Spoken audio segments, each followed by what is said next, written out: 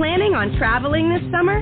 Make saving at the pump part of your plans with 2 times the fuel points from Harris Teeter. It's easy. Download your eVIC coupon, and for every $1 you spend with your VIC card, you'll get 2 fuel points. That's up to $1 per gallon on quality fuel at participating BP and Harris Teeter fuel centers. Download your eVIC coupon today and save money at the pump all summer long with eVIC and Harris Teeter fuel points.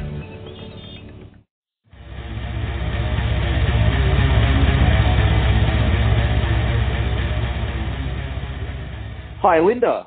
Hello. Hi, my name's Nev. How are you? I'm doing great. How are you doing? Yeah, good. Thanks for joining us on the Everblack podcast. The buzz around this upcoming Iron Maidens tour has been amazing, and I believe this is your first trip down under. Is that right? It is our first one, both for every one of our band members personally and as well as with the band. So it's the first time completely. We're totally excited. We're not really sure what to expect. That is exciting. Of course, the Iron Maidens have been going for a while now, and you've been with the band since the beginning. How did it all come together? Yeah. Who came up with the idea? Well, and now, oh gosh, this guy's name, it's going to slip my mind again. Sorry, guy. There was an Iron Maiden tribute band that was co-ed. It had a female singer and bass player, and the rest of the band members were guys. The singer and the bass player, the singer actually really wanted to make it an all-female band for some time, and one of the guitar players, whose name is just slipping my mind, I feel so bad, he really pushed her to go ahead and do it. He thought it would be great, and he said, until you get your lineup together, we're happy to stay here and keep playing with the band, but you really should get an all-female one together. So it was Jen, the original singer, who was the brainchild of this. And she searched for, I believe, a couple of years to try to find the band members. When I ran into her, they were just looking for a guitar player and a bass player to do the Adrian Smith and the drum part. So my band, Phantom Blue, was looking for a bass player at the time, and we figured any bass player who can play Steve Harris has got to be pretty good. So we went down to the show with the hopes of, picking up a bass player. But at the end of the night, they came to us, and they actually asked us if we wanted to join their Maiden tribute they were putting together, because all they needed was a guitar player and a drummer. And so there you go. That's what happened. Lineup complete. We never used that bass player in Phantom Blue, but, we ended up joining the Iron Maidens, what became the Iron Maidens instead. That's an awesome story. And, of course, were you always a Maiden fan yourself? Always. Oh, my gosh. When I was a kid, when I was in school, I was misbehaving, and I got caught doing some bad things, and I got sent home for a few days. And I went into my brother's, record collection. I'm totally dating myself here. But I found Made in Japan, so I thought, got nothing else to do. I might as well listen to some of this. And I put it on, and I was just floored because, in those days, people didn't take stuff home and touch things up in their home studios and make it perfect. It was raw, it was live, it was recorded, and you pretty much have one take. And it was the tightest, most amazing thing I had ever heard. And the energy I heard from Clive Burr, it just made me decide that I wanted to play drums like that. And I had no idea that I was going to be playing his part 16 years, down the road, But, it was because of Iron Maiden that I really wanted to start playing drums. So I have definitely been a Maiden fan since day one. That is awesome. That is 1 hour later. And I've seen Maiden only twice live down here, but hands down one of the best live bands on the planet. And I believe you guys, from what I've seen online, you capture that energy so well. I mean, did you feel a lot of pressure, to try and match that, especially in the beginning, that you had to go out there all guns blazing to try and keep up with the band themselves? I think with all of the members in this band, nobody does anything half-assed. So if we join a band, this band, an original band, whatever band, we're going to go out all guns blazing regardless because, you want to give it your all. And sure, the fact that it is Iron Maiden, you got to be on because people know this stuff, and they know if you're not doing it right, and they will call you out on it. I doubt you'd be called out because you nail it. I've watched all these videos, and I just think you guys it's got its own flavour as well. It's not just, I don't think you guys are just a cover band or a tribute band. You're so much more than that, and I think that's why so many people love what you guys are doing. Well, that's awesome. we just think that we're a tribute band that got really lucky that it clicked. I mean, people think it's a freak show or something that there's girls playing Maiden, I guess, but I think maybe what they feel is that we're just fans of the music too, and we're just tickled to be up there playing it to other people who love it on the same level as we do, and we're just really lucky. That's all. I think you guys are more than lucky. I think you're damn good at what you do, and I think that's what connects with people as well, because you're not Iron Maiden, but you're down there, joining everybody together for that celebration of Maiden's music, which is something quite special. We like to think we're the like surrogate mother of when Maiden's not in your town. Okay, you get the surrogate fix. Some Iron Maidens. Oh man, well I definitely can't wait to see you guys. And I saw a picture of you with Nico at NAMM. That must have been amazing. Has he seen you play? Oh, he has not seen me play, no. Thank God, because I would be so nervous. But actually, he was at a jam many years ago, actually, and he was going to be playing, and Wanda, our bass player, got to get up and jam and play a couple songs with him, so there's pictures somewhere online about that. She said, oh my God, it was so weird playing the song, turning around. She's like, I'm used to seeing you there, but I know something was different. It didn't feel like you playing because I turned around and there's Nico. How did you find it when you met him? How was that experience?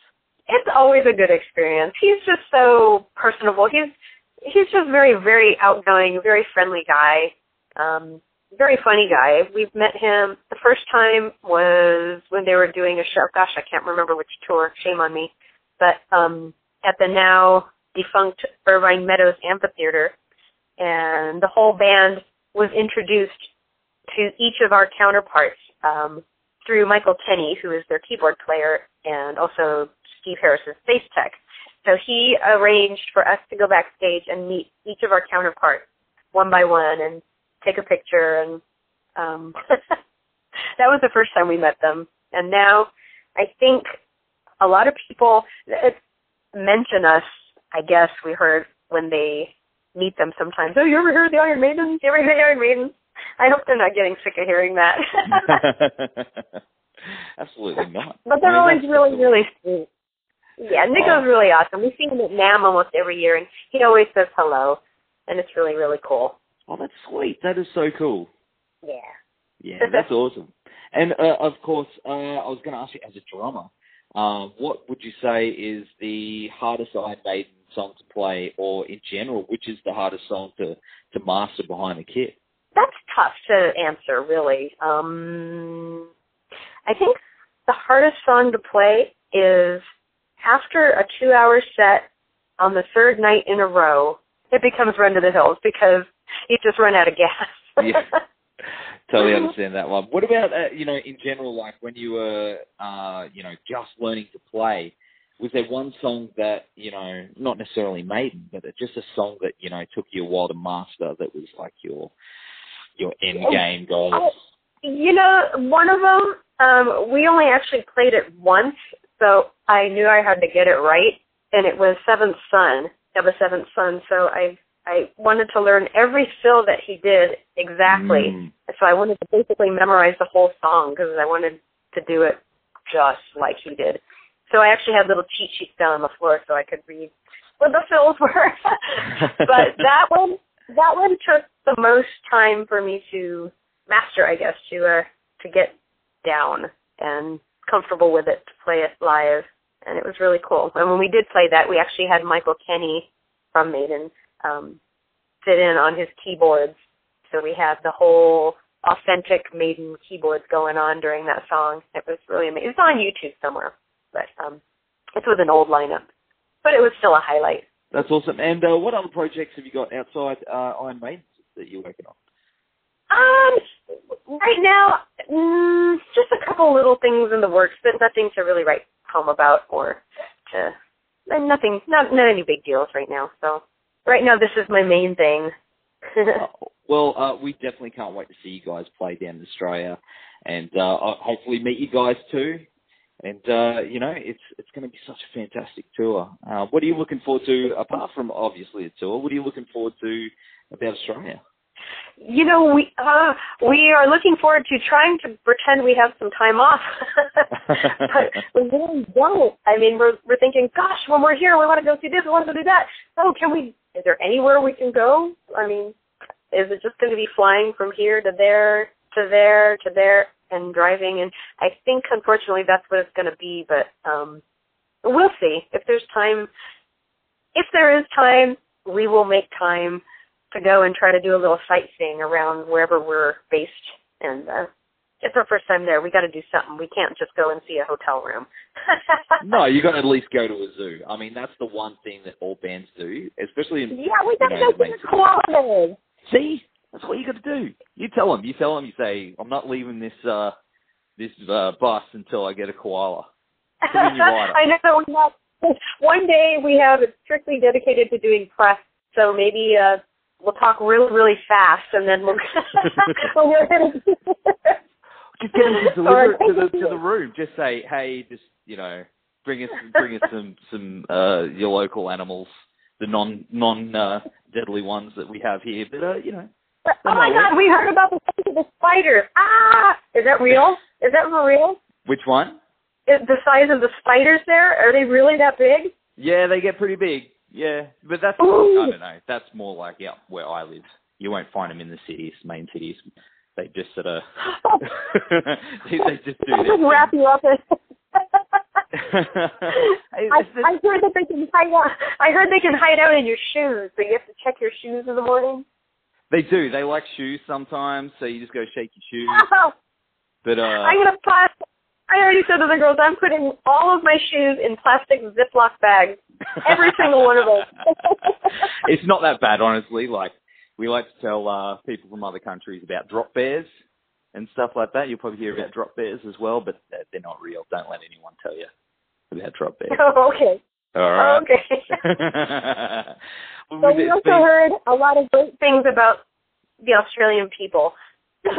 And we just said that they're very kind and just really great people overall, and we look forward to seeing Australia and meeting the Australians. Oh, well, I think you're gonna love it. I think we go all right. Well, thank you so much again for taking the time to talk to us, and we will of course see you and the rest of the girls in Australia very soon. Yes, very soon. Very soon. You take care, and thank you so much for the interview. Planning on traveling this summer? Make saving at the pump part of your plans with 2 times the fuel points from Harris Teeter. It's easy. Download your eVIC coupon, and for every $1 you spend with your VIC card, you'll get 2 fuel points. That's up to $1 per gallon on quality fuel at participating BP and Harris Teeter fuel centers.